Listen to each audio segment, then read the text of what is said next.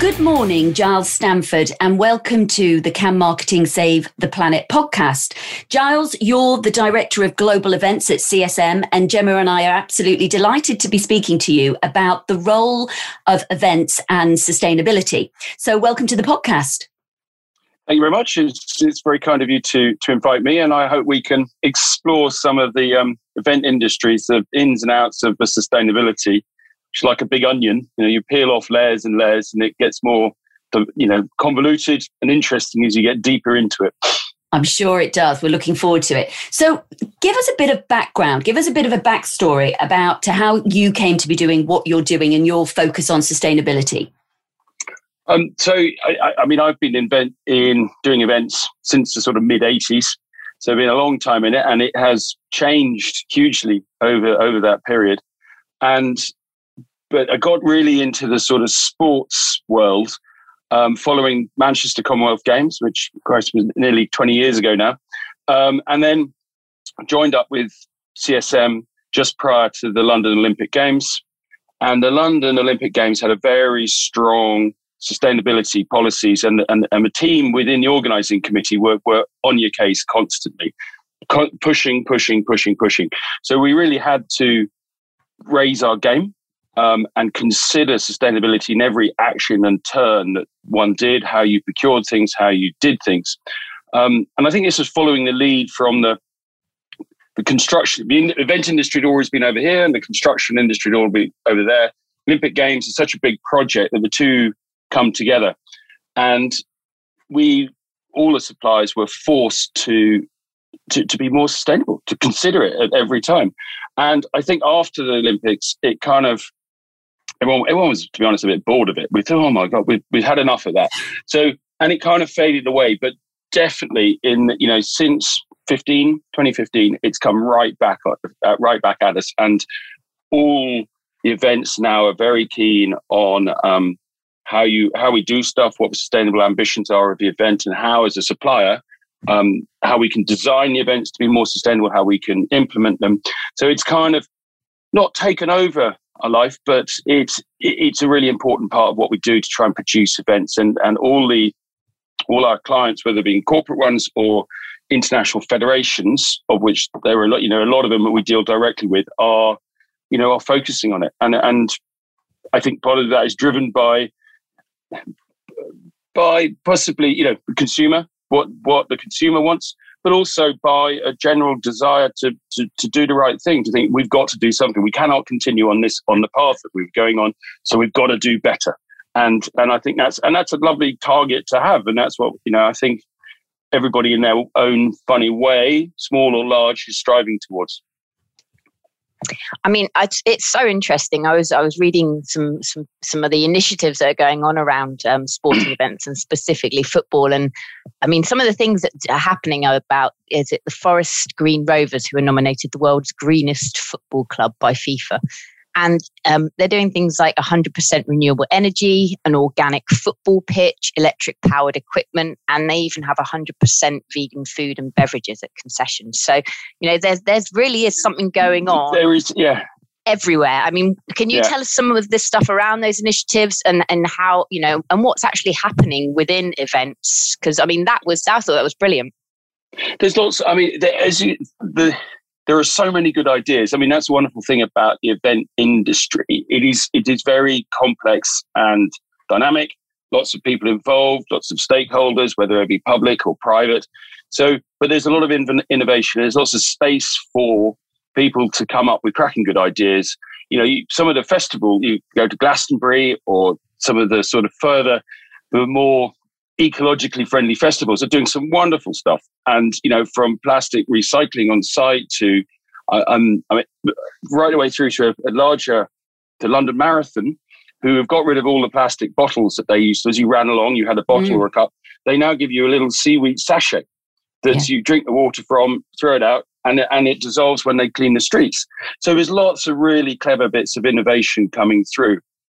And it can be big or it can be small, and each club or federation has the opportunity to lead and to take the lead, to force the supply chain to do actions. And, some of the scale of the events that we do, it's all about material selection, how we choose to do things, kind of reducing the logistics. How can we be smarter about what we're going to do? And then you take the downstream side of it, of the repurposing, the recycling. But if we can design things better and make them reusable, that means they're not a one-time use, and trying to build up that relationship with clients to extend the longevity of what we have. And that can be sometimes just not putting a date on something, as simple as that. But there's lots of licensed materials coming through. There's lots of activity for recycling, particularly if you're going to an event in the catering of recycled cups and keeping plastic cups. I mean, I was working down in Rio on the Olympic Games, and you bought a yellow cup to have your drink in. It was sponsored by a beer company, actually, but people collected them. A different cup for a different sport, and people would collect these things, and that was great. They weren't going in the bin, and that's a good thing. There's probably on the beach now down there, you probably see thousands of them, people using them, and that's a great solution. Very simple, and there's lots of stuff at that level going on, but there's more sort of strategic thinking actually going on as well in how to offset the carbon of the larger events. Lots of projects going across. I mean, the Commonwealth, the Queen's Commonwealth Canopy is a big project around the Commonwealth Games, which is obviously next year in Birmingham. So to offset the carbon, there's a big tree planting program tied into the Queen's Commonwealth Canopy. And so there's lots of good initiatives out there, but a lot of them are quite nascent and are slowly gathering speed as more and more people get involved in them. I was going to make that point about, there's some obvious things, isn't there? We've all seen the photographs and news stories after a festival or after a big event, and you often see, the mess and the waste. It's a little bit like we saw the waste in the seas, and you do think so. Of course, sports organisations and sporting events and any event would want to be kind of leaving no trace, clearing up their mess. That makes sense. But where do you think, as you said, strategically, is sustainability now right at the heart of the planning of an event? Is it kind of right there on the agenda to say, well, let's look at everything we do through a sustainable lens, from the logistics, from the waste management, from the innovations, from the how we get people to and from places, from the impact we have, that carbon footprint. Would you say, Giles, that it's right there now at the strategic kind of planning stage? Yes, it is, but it's still difficult to execute everything that is required. We just have started on the Birmingham Commonwealth Games, and we're a month into the contract, and already we have lots of conversations with sustainability on how we're going to measure our carbon input, where we want to offset it, what materials we're going to use, what is the downstream, and what's the post-event purpose of these things. And we haven't got the answers to all of that, but we during the initial processes, during the tender process, there's an awful lot of documentation and proof of concept that goes in to prove that you can do what you're going to do, what you say you're going to do. But I think yes, it is definitely at the forefront of people's minds.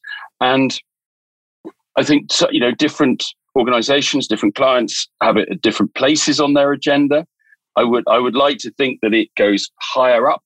Every month that goes by, as I said earlier, if you compare the event industry to the construction industry, in terms of procurement of how people choose companies to work with, we're still 5-10% of the value of the tender is sustainability terms. In construction, it's way up in 25-30%, and I think that's where it should be. So people who are being innovative and really doing what they're saying on the tin, they get the work. And I think that's why we need the clients and the federations and to drive that forward and make sure that it is actually at the core of what we do.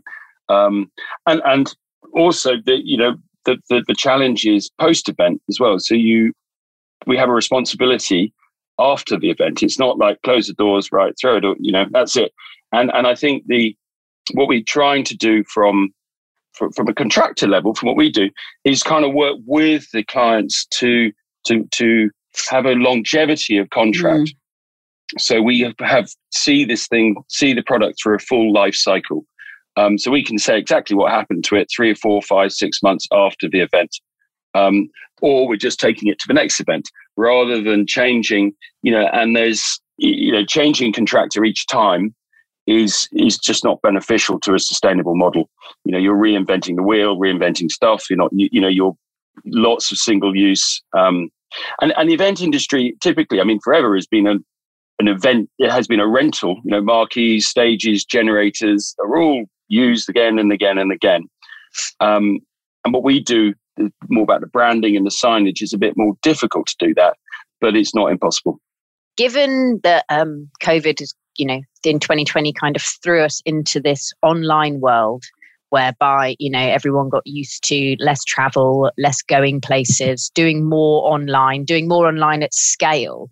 What are your views around the mix between virtual events and live events moving forward? Because obviously virtual events require no travel, there's less carbon footprint involved, so where you have regular fixtures, I guess, like football, what are your views around? Do you think there is a possibility in a future world whereby some will be purely virtual? Yeah, I suppose to a certain extent, look at esports.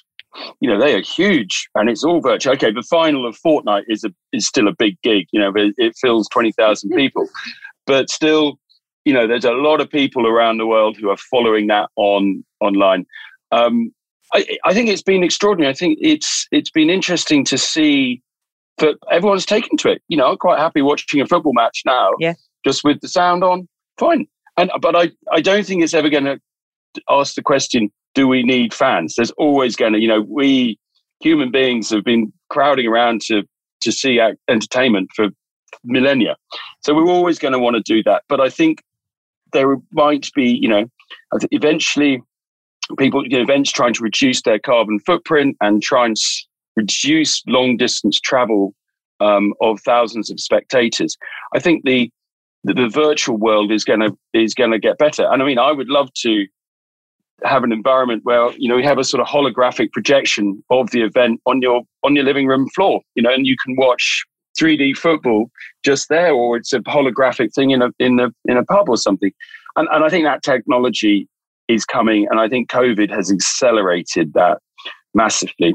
But also in terms of planning, it's turned, we used to send people off, to do site visits, to do this, to do that, get on an aeroplane for a couple of days. And now you can do it all virtually. You can do a 3D tour of a venue, look at it, take a measurement, visualize it, say this is what it's going to look like.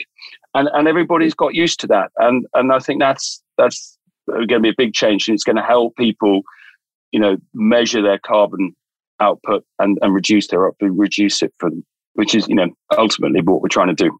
I think that's what we need to do. It is what we need to do. And I think you're right. Many industries, many sectors are going to have this balance of, it's almost like when we used to talk about AI taking over the world and reducing all it's like, well, no, we're still going to need people to think, but there'll be certain tasks that we don't need humans for, and we don't need those aspects for. And I suppose it's a little bit, COVID has introduced to us, well, just to do some of these tasks, we don't need to fly over there for a day. We can now do that virtually. However, there will be other things that we do need to do physically. And so it's that balance, isn't it? A question for you, Giles, and it's a thing that often comes up on the podcast. I know when we were researching the book, this element of collaboration in industries and the importance. You're running these sports events, managing these enormous sports events. There'll be other organizations like you in the sector. The industry is significant, isn't it? How do you all, and is there appetite for you? You mentioned that the kind of one-hit usage and single use of some of these things, it doesn't make sense sometimes for an organization not to kind of have a sustainable pathway with a partner when they're putting their events on. But what about this collaboration and people in the sector coming together to really support one another? We've seen it in the fashion industry. You know, you see some brands working together on certain coalitions around sourcing products and sourcing, a more sustainable environment, a more sustainable footprint. How is that, do you think, growing or impacting or happening within the sports industry? I think, to move, collaboration, is the sort of spark of innovation, but we're still a commercial world, and you don't want to collaborate too much with your competitors, but sometimes joining up with them means that we can act better and quicker, and that kind of works for us internationally, and you find that particularly this year. There's been a lot of work done by some of our clients, sort of the IOCs, the UEFAs, the FIFAs, the big sporting federations, and looking at the events abroad, we've had to collaborate with local suppliers. So we, going back, because you might have made everything in China or Poland, shipped it in country, and used local workforce to install it. But now actually they're saying no. We want you to work. We want your expertise, but we want you to work with the local supply chain. And so, companies that we would have typically competed against are now part of the stable. Okay, we can work together. What's the best practice?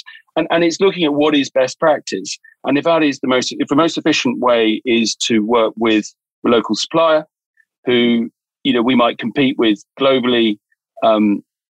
That's what we've got to do, and sometimes what we've done is we bring the knowledge, but we need the local supply chain, we need the local talent, local skills. So that's probably the best way. But also some of the materials, we do a lot more collaboration now with material suppliers, trying to what is the best specification. We get forced. I mean, we do a lot of work with Formula E, who have they're very focused on the sustainability with their cousins over in Extreme E, and we have had a long contract with them, but we can then go to the manufacturers of materials and say, right, we will order X, the large quantity, which will make them push the boundaries of what are new and better materials, because they know they've got a buyer for it. And we can play intermediary, yes, but also provocateur to try and push the suppliers to do better, because we've got the trust of the client to balance that, and it is vital. But everybody is important in that chain. We need the clients to be pushing, or be prepared to take the risk and say, yeah, I'll try something different because I know that's what we got to do. If every client sat on his hands and said, no, we're not going to do anything different, we just want this, no one's going to move forward. No. So we try to push and move forward, but we need our supply chain. We need to come up with new ideas and innovate and change and such. Yeah, I think it's interesting, isn't it? Because you say you can influence the supply chain. We talk about single-use plastic, and events are hugely, with the water bottles, with the cutlery, with the plates, with everything that, is used in an event one time.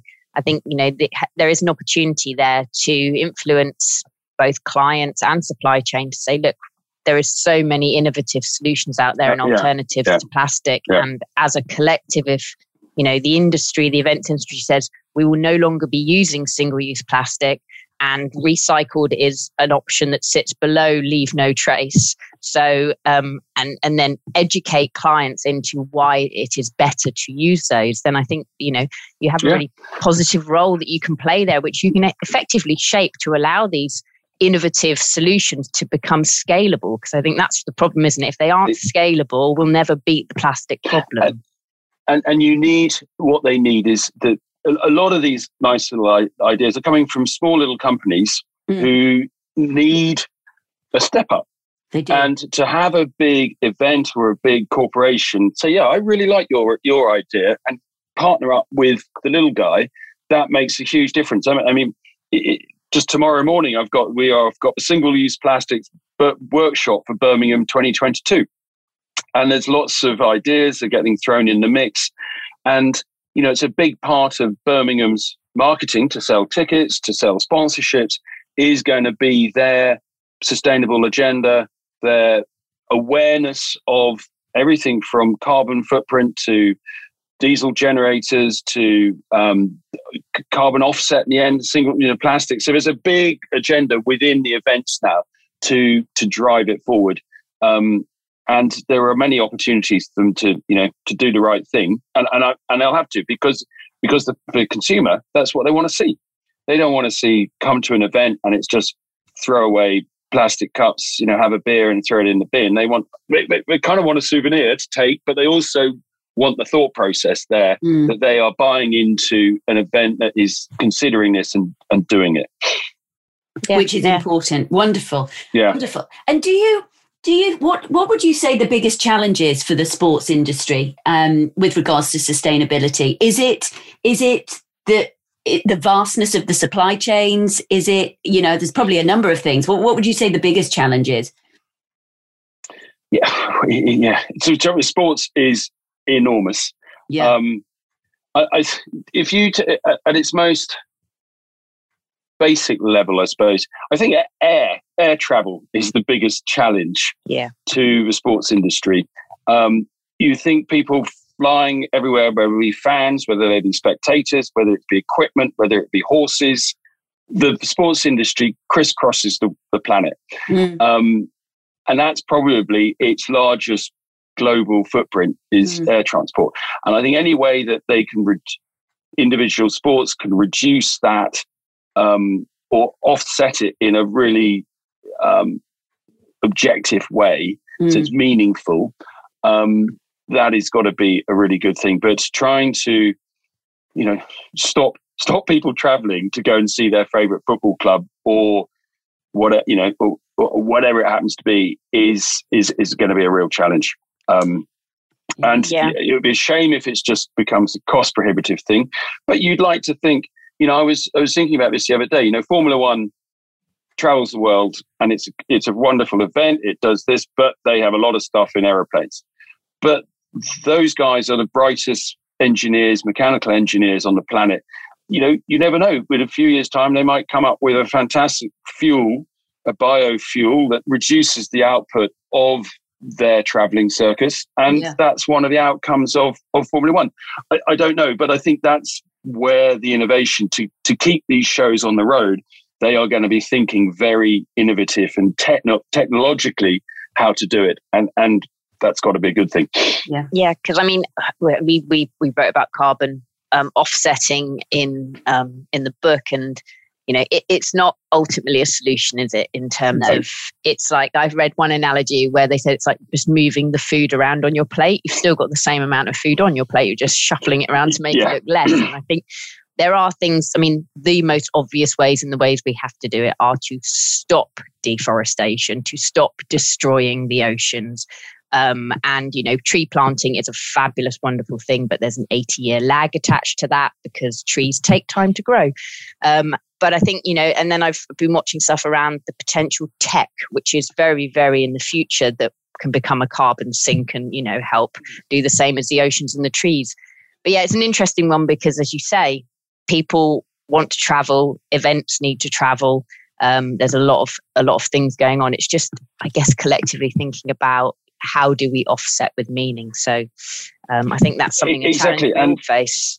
Exactly. And we look, tree planting. We were looking at a project the other day that was trying to persuade communities in East Africa from cooking on charcoal.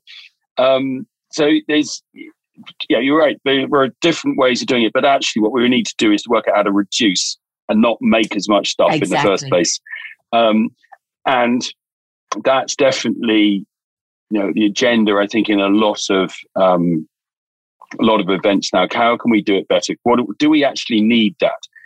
In some of the stuff we made, with the right purpose in mind for London 2012, we'd now look at that thinking, we don't need that. Looking at the next Olympic Games, I don't need to make that any longer. There is a more technologically viable way of doing that. Yeah. Or there is a simpler way that doesn't mean I need to make 100 bits of plastic. I can make one. Yes. And that's a learning process that we've learned, and I think the whole industry's learned, because we're looking at it through a different focus. Yeah, absolutely. And it'll be interesting to see where and how things get regulated. I mean, at the moment, organisations, aren't they? They're kind of, everybody's aware of it and doing things, and we know that there are investment issues where, the investors are now looking, aren't they, for sustainable plans and things. So businesses react to that. Yeah, absolutely.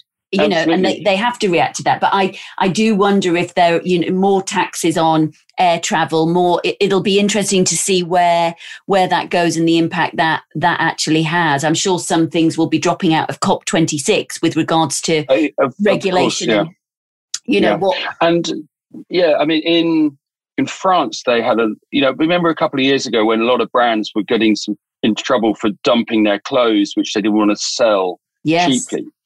And they changed the law that all the textiles have to be recycled or repurposed. You can't just burn them because you want to protect your brand. And that's had a big impact on for all events. And we use a lot of textiles to brand and do that sort of stuff. Yeah. But it's forced the industry to create a solution to repurpose textiles. The hub of the technology is in northern Italy, where they've been repurposing cotton and wool for a long time, but now they're getting much more into synthetic textiles. And I think if that change of the law really accelerated the process to do that. Yeah. And that's fantastic. It's going to be a few moving parts, isn't it? A bit of regulation, innovation, consumer, desire and appetite, employee desire and appetite, investor appetite. There's going to be a number of things, no doubt. Yeah, and there's an interesting piece of legislation, I think, next year called Enhanced Producer Responsibility, which makes the producer responsible for the thing all the way through its life, from a cigarette butt to a can of Coke. It's the responsibility sits with the person who made it in the first place, and they have to work out the full life of that product. And I'm sure it's more complicated than that, but that is in essence what it does. And I think that's going to make a lot of people really consider how they produce stuff, how they design things, and how they can reuse it after its initial purpose. Yeah. Long time coming, but it's indeed. Brilliant. So we love to end the podcast, Giles, asking all of our guests the same 3 questions. So I'm going to pose the first question to you. This is all about the marketer. We're in this. We're talking to marketers and businesses. So, can marketing and the role of marketing save the planet?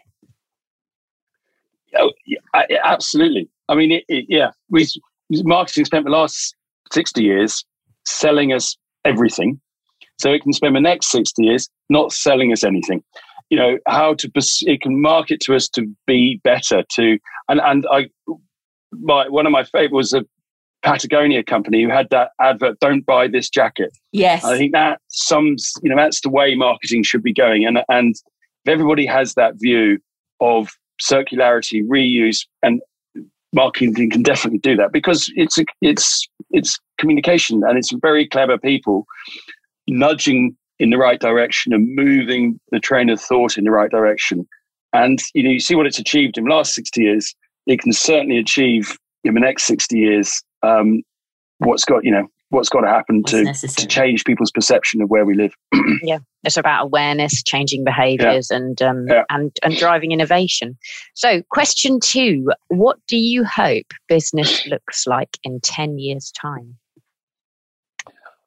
I touched on it a bit earlier. I would really hope that, from a business point of view, we are selected on being the most sustainable. It's okay, everything's going to come down to price at some stage, but I would hope that when we all walk into a pitch, the first thing we talk about is how sustainable I'm going to be for my client and how sustainable we are in what we do. And that really makes everybody say, okay, and then we'll talk about price. But that, I think, would be a step change in the way that businesses does is that is the first question. That first thing you talk about when you go to a pitch is sustainability. I like Absolutely. That. Love that. Yeah. Love that. And so if, Giles, you could give one piece of advice to a marketer about getting started with sustainability, what would it be? I think take little steps. Don't, if we all do little bits, the aggregation that is a big move. If you can persuade your business to take the low-hanging fruit and then set some ambitions, don't go too big too early. There is still a lot of people out there who are non-believers who need to see the advantages. So small steps and actions. Don't just talk about it. Do some stuff. And if you tell everybody what you're doing, people will like what you do, and you will get yourself more business. Start small. Great advice. Great advice. Well, Giles, I've absolutely loved learning more about the impact and what's happening. I'm very optimistic about what's happening with regards to the sports industry and the sectors, and hearing more about and researching more about what's been done. There's a lot of positive aspects going on there. So, that must feel good to be part of that, and you're moving in the right direction. Well, thank you so much for joining us. Nice to chat. Yeah, fantastic. So good to have you on the show. Thank you so much. And we look forward to getting this out there.